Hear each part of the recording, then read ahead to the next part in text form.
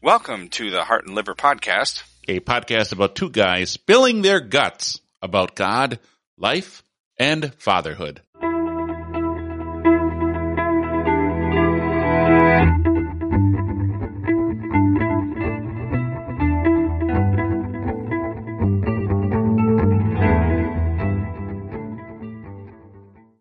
So today we're going to talk about secrets we thought our parents would freak out about, but they didn't. And basically, what we want you to know is don't worry, you can talk to us. Because we've been in your shoes, been a teenager, we've been a college student. We've done stupid stuff that we thought our parents would freak out about. We've done stuff that we still haven't told our parents about. And we're going to share some of those and then try to equip you because, for me, I don't want the experience that I had with my parents. I do not want that repeated. I want to be able to have a relationship with you so that you don't have to worry about talking.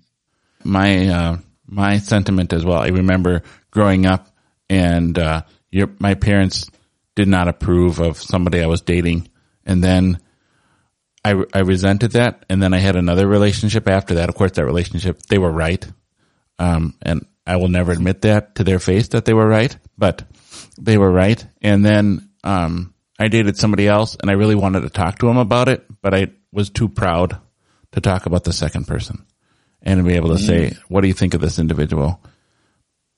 But it would have been nice to actually have that conversation with them instead of just, and the reason being is that with our parents, they wanted the same things that we wanted in the end. They wanted us to have a godly spouse, somebody that was a Christian, that was good for us because they knew us, but we couldn't have that conversation because there was pride stuck in the way, or shame was stuck in the way. Were you going to share your embarrassing story about how you thought your parent would freak out about something, but they didn't?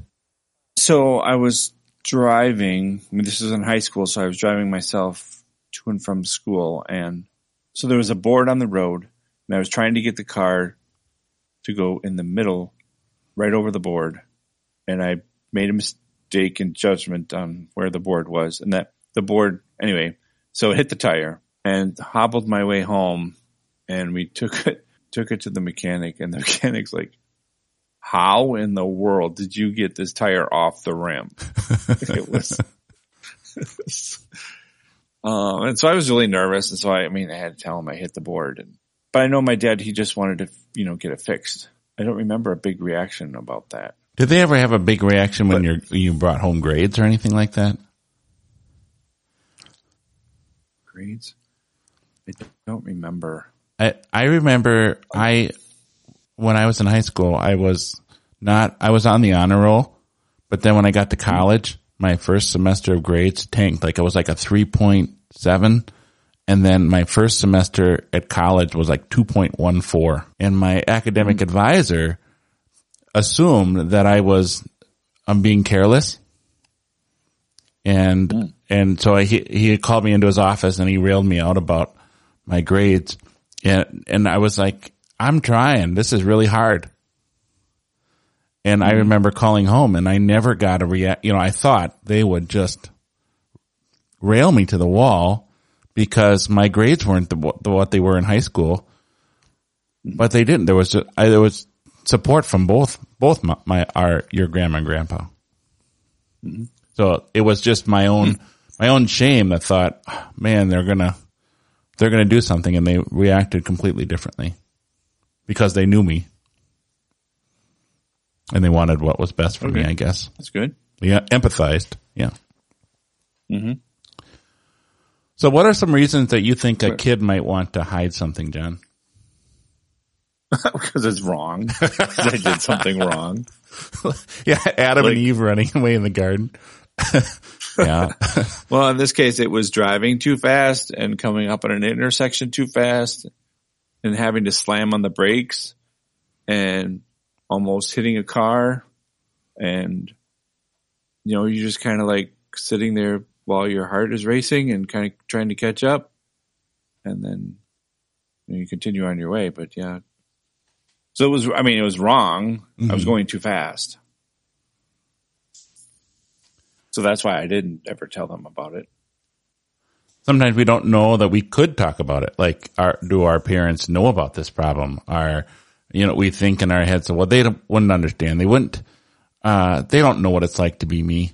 And as you get older, sometimes you realize your parents are aware of more things than you think because they just don't talk about it. I think about our kids and current events. Like, we never talked about current events until COVID hit. And suddenly they're like, oh, you guys have opinions on these things? It's like, yeah, we have opinions, but before then we just didn't share it because it just wasn't a thing. So sometimes it's our parents' fault, us as parents saying, we're not sharing this with you so that you know that we actually think about these things or that we actually understand about these issues. And so sometimes just breaking the ice. A kid might not want to hide something because they didn't know that they could talk about it. There's another fear that our kids might have about not telling us something is that we don't value whatever your struggle or your point of view. And I think that kind of gets to what we're going to talk about later about the communication that you're right. I guess you're right to feel that way. That yes, if we don't talk, if we as parents don't talk and explain where we're coming from, and if we don't as parents listen to you, that you have the fear of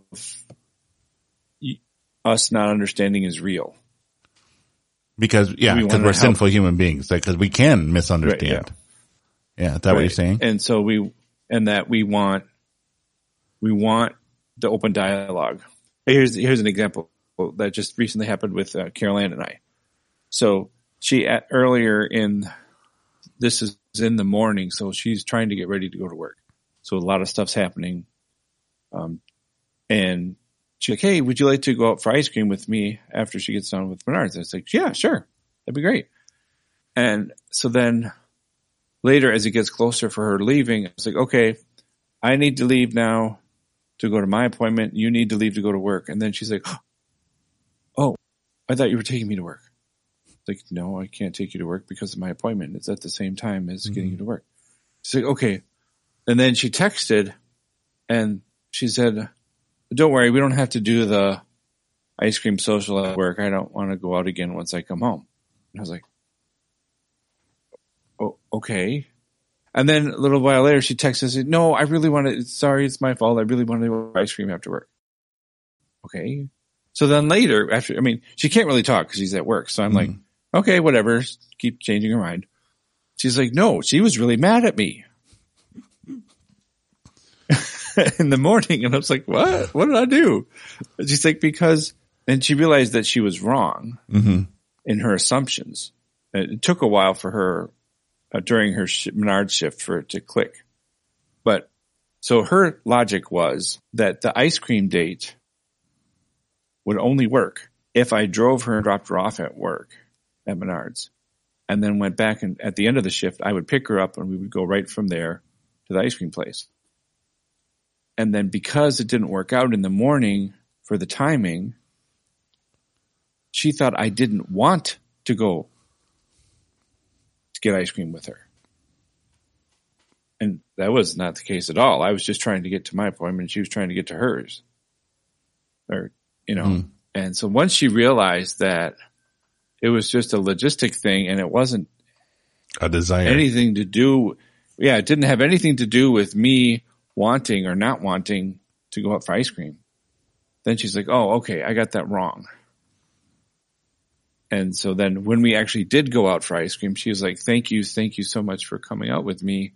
I really need this time together with you. And I was like, okay. I was like, And then she explained the whole thing, and then I was like, oh, okay, you thought that I was opposed to this. And I was like, no.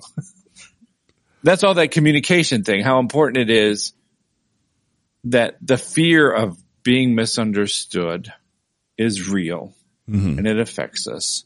And we can overcome it by communicating with each other and sharing our feelings and our thoughts.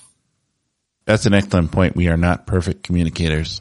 Another reason why a kid might want to hide something, will they respect me if I share it? You know, like if they knew this about me, would I lose the respect I had with my parents, or will they not be proud of me, or if our relationship will be permanently damaged because they know this? Oh no, I think that's a real fear. Yeah, and it's kind of like a fear of embarrassment / pride. Like, I built this relationship with my parents, and I don't want them to know that I made a mistake or that I need their help. Yeah, I was thinking about that's with my earlier example with dating a girl, and if I share that they were right, you know, I just don't want to share. I just don't want that communication going back and forth. But how much better my relationship might have been with my parents had I said, you know what, you were right. And for myself to say, my parents really aren't trying to push an individual on me. They're just looking out for me. That's all it is. Yes. What else? You got another one?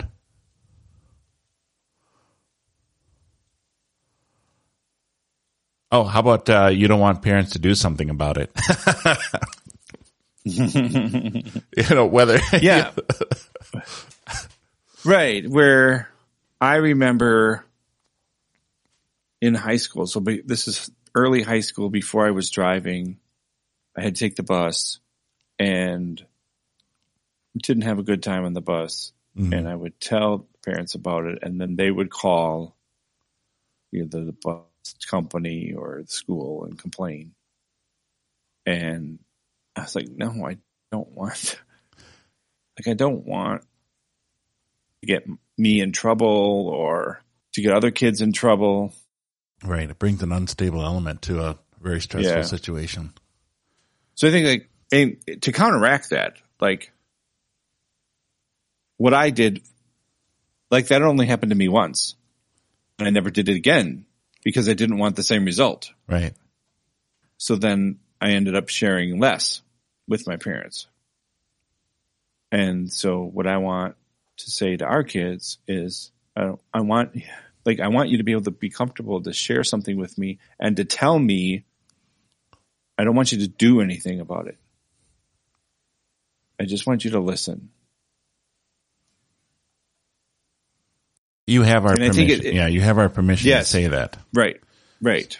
And trust that we will honor that, because we've been in that same situation where we wanted to share something, we wanted advice, maybe we just wanted support, but we didn't want you to. Or you could go ahead.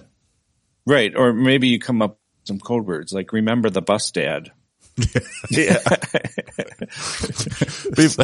Before I tell you something, I want you to remember that time when you.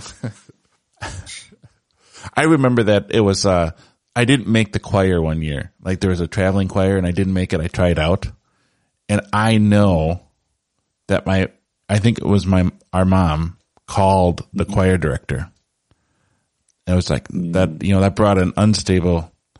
I don't know if actually. My memory is probably shaky. I'm not sure if she did or not. I just was in my head. She was capable of doing something like that. Like, that was in my head. So I didn't want to share that I didn't make the choir. Yep.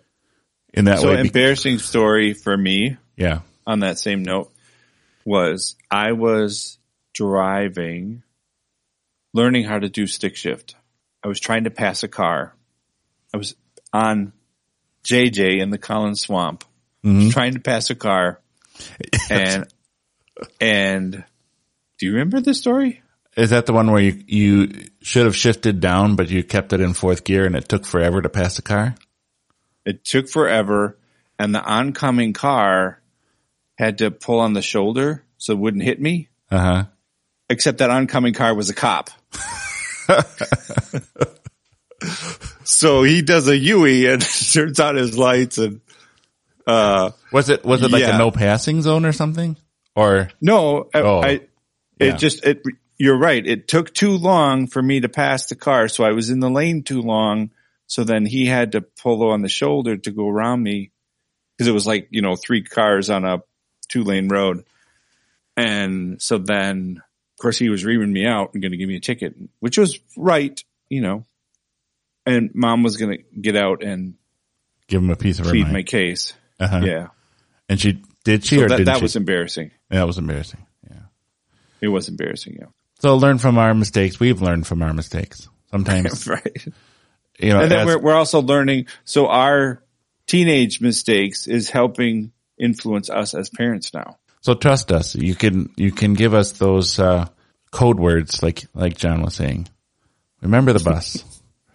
Remember the cop on JJ. So we want you to share things, and we want to be a part of your world, and we will respect it. And you can trust that we will respect your desire for us not to do something about it. I have to be reminded. Like, if you want to come and talk to me and say, I just want you to listen.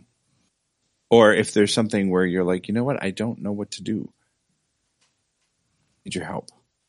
To start, to preface that. Or if I start to give advice, you're like, no, I'm not ready for that right now. And that's okay.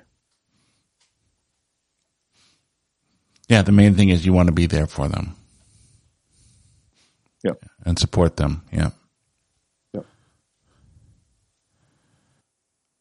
The ultimate reason why we don't want to share something with somebody else, whether that be our spouse or whether that be our parents or whether that be our kids, is because we have a sinful nature. We have a part of us that wants to drive a wedge between relationships. The devil knows that God has put us in these wonderful relationships, such as a family. He's given us, for John and I, we have wonderful spouses that are Christians. And Satan would want nothing less than for a wedge to be driven between us, or God has blessed us with children, and Satan would want nothing more than a wedge between Christian parents and their Christian children.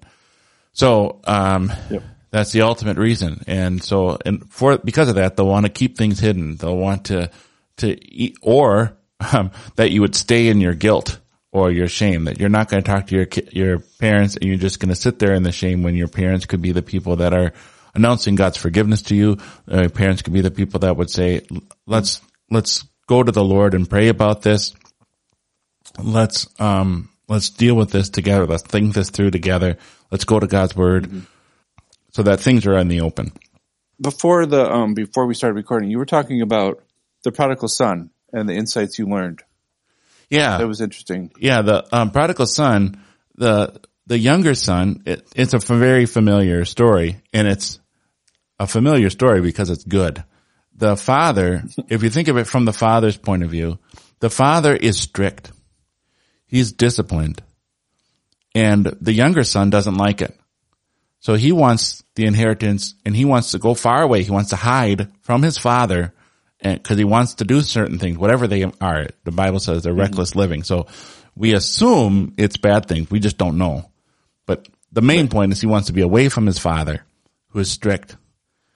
But then when the son is away and he squanders all of it, then he remembers, my father was strict and disciplined, but he's also gracious and generous and charitable, even for the lowest servant. So that's what he comes back on. The older son, the one who's out there working, he's still trying to please his father. He's still trying to think, if I do this, then my father will be happy with me, or he'll be proud of me. And he is also focused on the father being strict and disciplined and having a moral code and values. He's also resentful of that.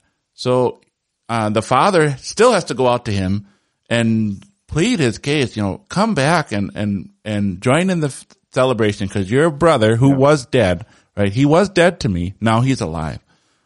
He had done something that was wrong, but he repented, and now I have forgiven him. This is the wonderful, generous thing that I'm going to do because that's who I am.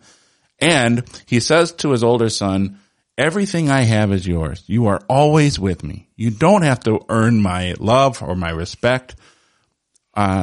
This generosity goes to in your direction too. And I think for that was just a neat reminder of how, sin separates us from our parents, but then what brings us back is forgiveness. What brings us back into the fold, what keeps us together as a family is, yes, both the values, but also the forgiveness. Yeah, the unconditional love of God is, we are, as parents, you and I are imperfectly trying to share that unconditional love with our kids, but know that that's at the root. Mm-hmm. Yeah, well said. All right, so let's close off the show, you think? You ready to close it off with some advice? I think it's good. Oh, advice? Advice. Well, let's just summarize the advice. I liked how you said, always preface your subject. You know, I just want you to listen, Dad, or I just need help here. What do you think? You talked about the crazy cycle. Yeah, well, Crazy Cycle is from a book that you had recommended to me, called Love and Respect, where in a marriage relationship, if you're not, communicating how, you actually have to learn how to communicate to your spouse how you're receiving something. So, and it's not perfect because we're sinful human beings. We don't always understand what the other person is saying, like you were saying with your, incident with the ice cream and Carol Ann, where sometimes you will react to something that your spouse says and it escalates the situation. It's called a crazy cycle. Like it just gets worse and worse. They say something that you get upset about and then you get upset because they're upset and then it just spirals out of control. Well, the way to break that crazy cycle is to identify, tell your spouse or tell your parents, your comments are making me feel this way. You're saying this, you have an angry tone of voice to me. And then the other spouse says, oh, I didn't realize that. Or the other person says, no, I'm not angry. And it diffuses. Yeah, go ahead. Yes, I am. Yes, I am. But then you, then you admit it, then you know where you are. Yeah, right. Right. And then you can stop the crazy cycle from getting worse. Yes. Because okay, I'm angry right now and you're angry right now. Why? What is the issues? Yeah, it gives you an ability to step outside of the situation instead of being an active participant. Yeah. That's huge. With my relationship with Kelly, it's the same way. We have hand signals that we use to let each other know, hey, this is making me feel this way. Or, I'm just thinking here. I'm not telling you what to do. And because it is so easy, sin is such a deceitful thing that will drive a wedge between people who love each other. Yep. And that's what it wants. Sin wants the crazy cycle to succeed because they want the separation. So identify your feelings and share it while you're in a conversation. I also struggle a lot with, struggle isn't the right word, but I work hard at, while the situation is happening, trying to capture my thoughts and identify what my thoughts are about and saying, okay, I feel anger inside. Why? Where is this coming from? What is bothering me? And even if you don't know, just to say it, I feel angry and I don't know why. And I need some time just to think and then to come back. Yeah. So we began the show by saying, don't worry. You can talk to us. Don't worry. You can tell us. Why? Because we love you. You can tell us why? Because we are there for you. Why? Because we want you to succeed and be the best Christian in the world. We're here to help you, and we're not perfect. We are open to correction, and we hope you are the same.